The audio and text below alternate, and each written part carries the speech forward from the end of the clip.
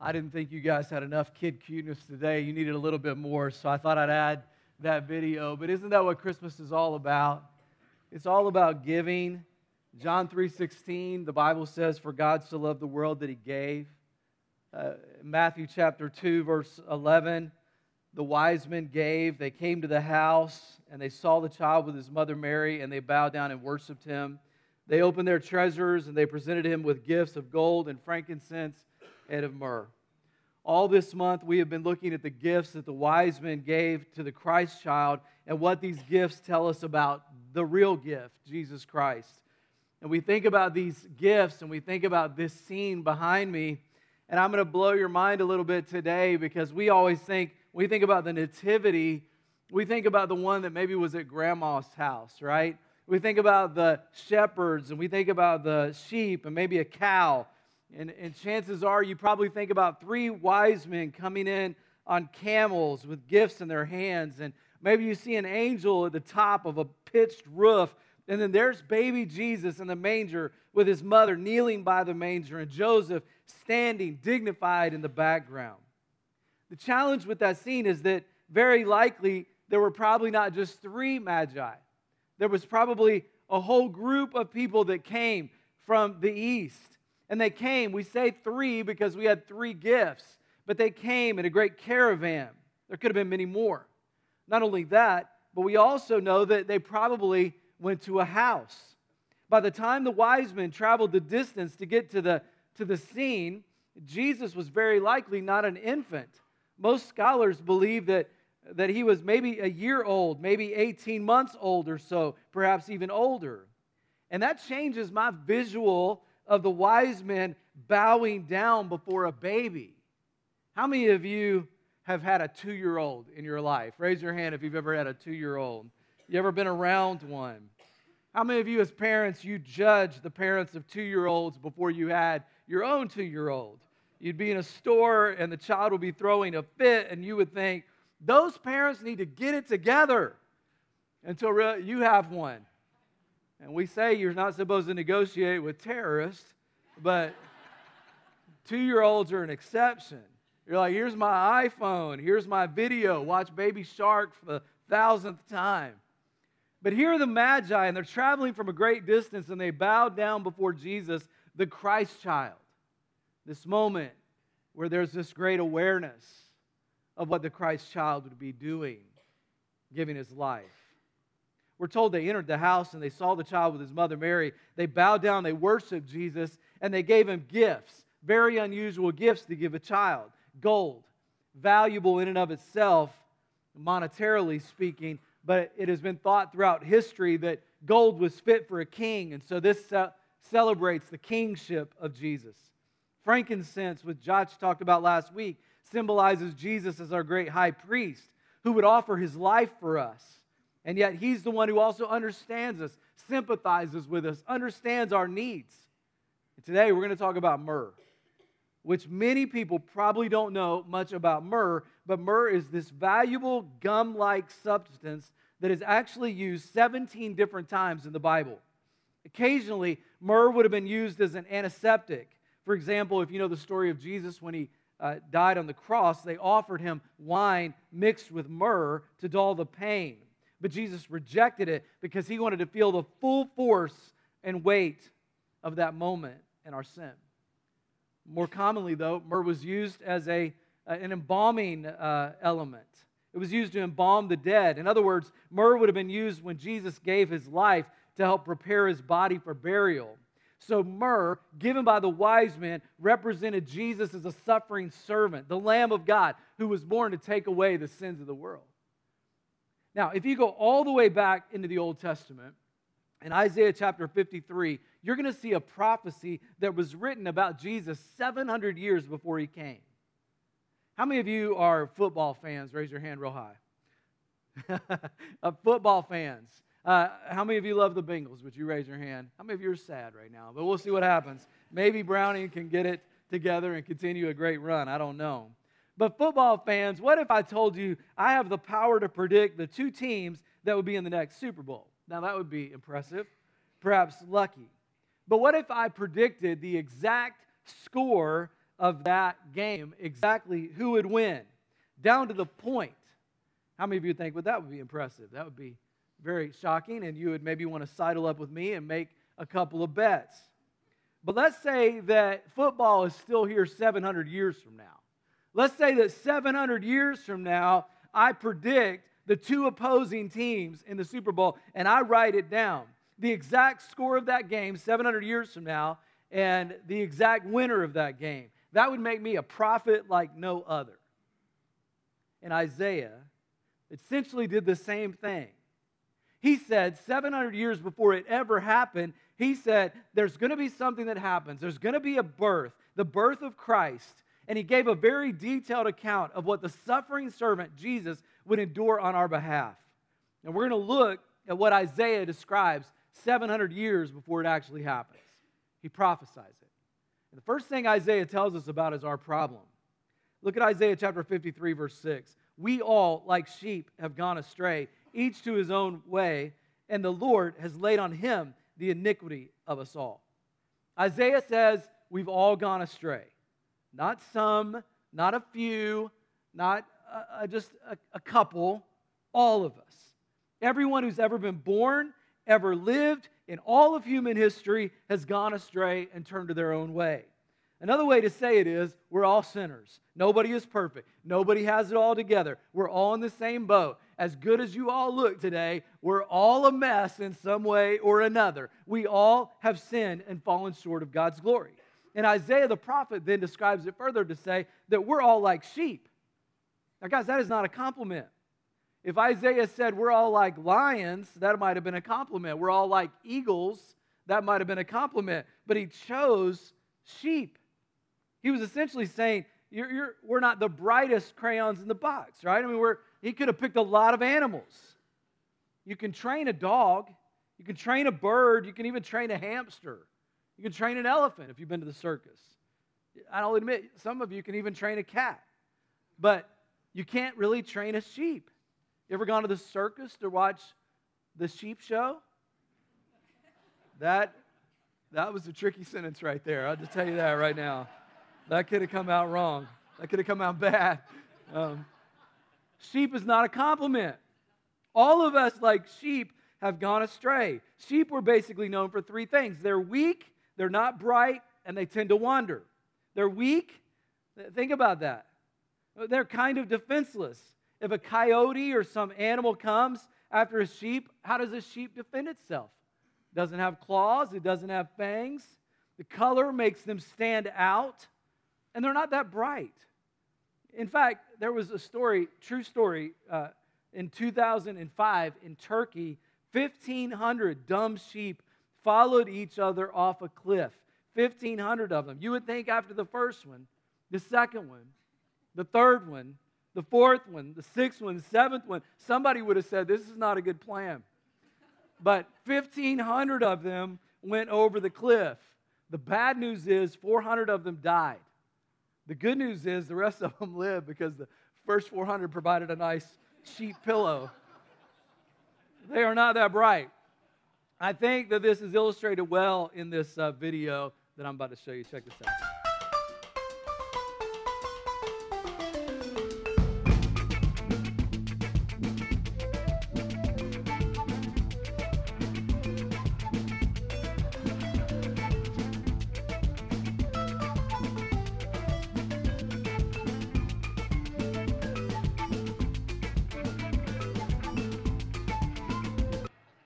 I love how the guy just walks off. He's like, forget it, forget it. Sheep tend to wander.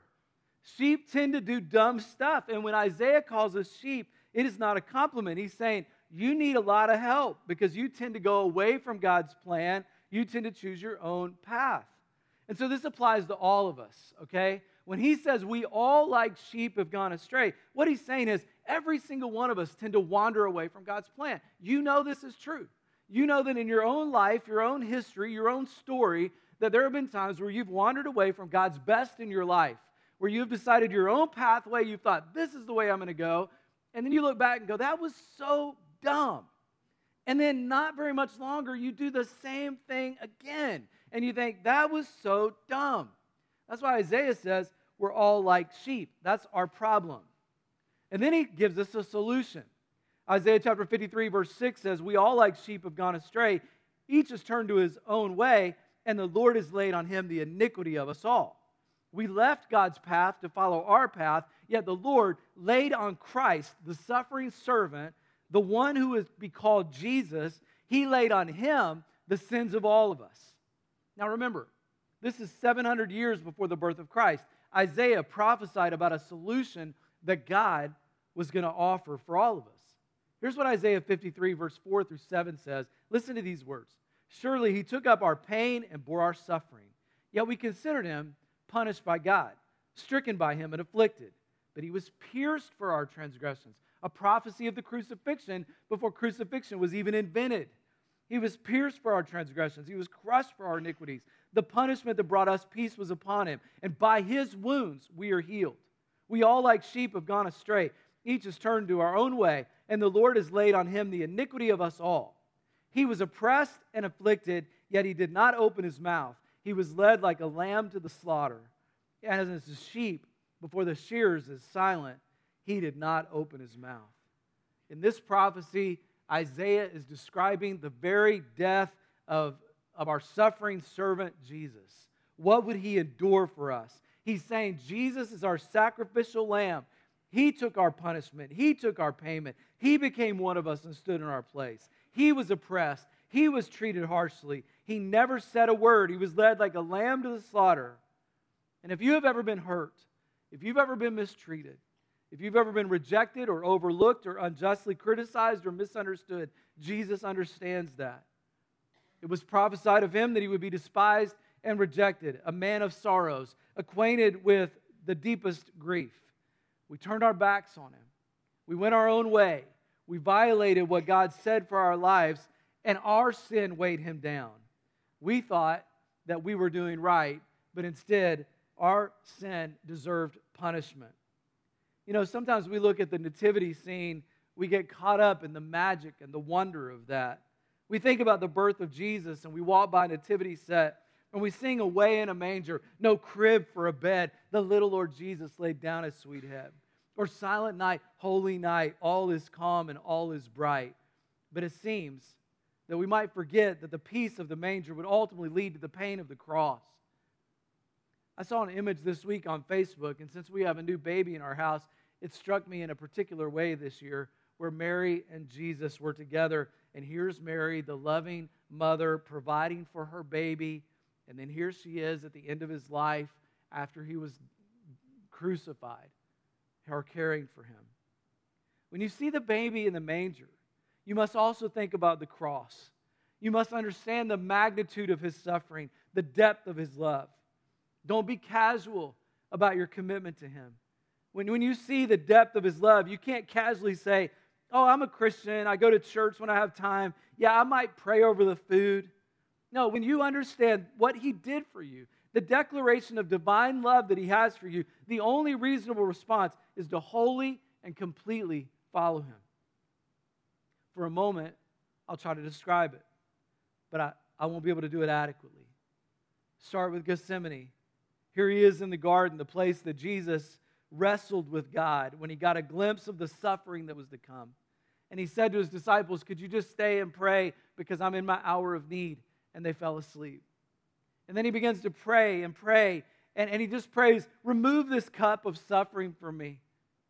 The Bible says that he was so filled with anguish that sweat dropped from his brow, and it was filled with blood. It was something you experience under extreme trauma. He was anguished to the point of death, the Bible says. That's how bad it was. Is there another way? Immediately followed by that, Judas, one of his friends, his close friends, came and gave a kiss on his cheek, and he was arrested. Judas pointed him out to his accusers. Jesus was falsely accused, unfairly tried, sentenced to death by brutal crucifixion, stripped, naked, publicly exposed, humiliated and ashamed. They would put a crown of thorns on his head, 1 to 2-inch thorns going into his brow, and the beating would start. Weighed down by the cross after he had been whipped and scourged. Isaiah says that they would pull his beard even, and that he was so disfigured that he wasn't even recognizable as a human being. Weak, suffering, alone, bore the cross, weighing about 100 pounds, forced him to carry it 650 yards on a path known as the Way of Suffering to Golgotha, to be crucified on the cross, to take the nails in his wrist and his feet, to be exposed in that way, to die a brutal death. The most painful part was when the innocent one who had never sinned bore the sins of the world. He was there in our place, understanding not only the anguish of the pain of death, but also the anguish of bearing the sins of the world. Knowing that people right around the cross were rejecting and refusing him, and yet still he stood in our place, courageous, sacrificial. And the prophet Isaiah, 700 years before this ever took place, predicted his death. But not only that, predicted his life. Isaiah said in Isaiah chapter 53, verse 9, that Jesus would be buried in a rich man's tomb. How did he know 700 years before that a man named Joseph of Arimathea, a rich man, would offer his grave 700 years earlier? Because God had a plan. God had a solution. He knew that we would go our way, but He created us anyway. He knew that we would rebel, but He loved us anyway. He knew the cost. He knew what our sins would do. But in His holiness, He demanded a punishment, and yet He said, I love them so much that I'm going to take the punishment. I'm going to take it upon myself. I'm going to go through the pain because I love them so much. Such a powerful moment. Don't miss this, friends. In Jewish history, there's a story of the people being enslaved in Egypt. And God sent a messenger named Moses to tell Pharaoh, let the Hebrews go, or there will be great punishment in Egypt. The Pharaoh ignored the warning, and so God sent plagues upon the Egyptians. The last plague was the death would come to the firstborn male. But then God also provided a plan. He told the Israelites, take the blood of an innocent lamb, spread it on the doorpost of your home, and when the death angel passes, death will pass you by, and you will be saved. This came to be known as the Passover feast celebrated by the Jews even until this day. And the Hebrews were freed. And that story became a foreshadowing of what Jesus was going to do hundreds and hundreds and hundreds of years later. Jesus Christ died on Passover. Coincidence? I don't think so. God had a plan from the very beginning that He would be telling all of the world that Jesus Christ is the Passover lamb, the one who is innocent, the one who would give His life for us, the one that if you have His blood sprinkled on your heart, you accept His payment for your sin, that when death passes you by, this eternal separation from God, that God Himself would pay the price for you. Friends, what separates Christianity from all other world religions is that God would become flesh, that He would be pierced for our rebellion, crushed for our sins, beaten so we would be made whole, and by His stripes we would be healed. So when you visualize the manger and the wise men, and they give Him the gift of myrrh, the substance used to embalm the dead, understand that God was foreshadowing what was to come. The Lamb of God would be slain for the sins of the world. Don't just pass by that moment, that sweet nativity, without thinking about the cross of Calvary. Isaiah 53 verse 11 says, and after He suffered, He will see the light of life and be satisfied. That is a prophecy about the resurrection of Jesus Christ from the dead. The payment for sin would be satisfied. Forgiveness would be offered. Jesus, our suffering servant, would once again see the light of life. He died on Friday, but Sunday morning He would be resurrected from the dead to prove that death had been defeated, that the grave is empty, and that Jesus Christ is victorious. And so the question is for us, how will we respond? I think Matthew 2 tells us a great way for us to respond. Here's what happened to the Magi. It says, on coming to the house, they saw the child with His mother Mary. They bowed down and worshiped Him. And they opened their treasures and presented him gifts with gold, frankincense, and myrrh. And having been warned in a dream not to go back to Herod the king, they returned to their own country by another route. Here's what they did. They saw Jesus and they bowed down. I just think that the right response to the King of the universe is to respond humbly. To bow down. They bowed down and they worshiped him. And I think the Bible lays out clearly how we should respond to him humbly. We believe in him. We acknowledge that Jesus Christ is our Savior. We confess that belief to other people and to God. We declare, I love you. We humbly repent. We realize that we are not perfect and that we are like sheep and that we do need God's help in our life. And I love that God has given us then an outward expression of our faith called baptism. And just as Jesus died and was buried and raised again, we are buried in baptism, dying to our old way and being raised to new life. And on the 17th, next weekend, we're going to have that prepared for you so that those of you who want to be baptized, you can do that. How many of you know we had a big event in our life just on Monday this week? Our daughter Hannah was married. Here's a picture of them. And they were celebrated, and they thought it was just perfect. People asked me, and it was perfect. They asked me, "Did you cry?" I mean, yes, I cried the entire time. Not like, but like boing. It was just really. And Josh cried. I mean, he's like, "I cried because you cried." I'm like, I know. I cry because, literally, you're giving your daughter away. That phrase is more real to me than ever. I'm giving her away. And yet I had to pay for it. I'm not giving her away. I had to pay for it. I'm like, y'all should be paying me, I'm thinking. And then she takes their name. Pay me for that. We did a good job. But here's the powerful thing about marriages and weddings. Jake and Hannah loved each other prior to the wedding, but they weren't married to each other. They said, I love you. They declared. They were like, we love each other, but they weren't married.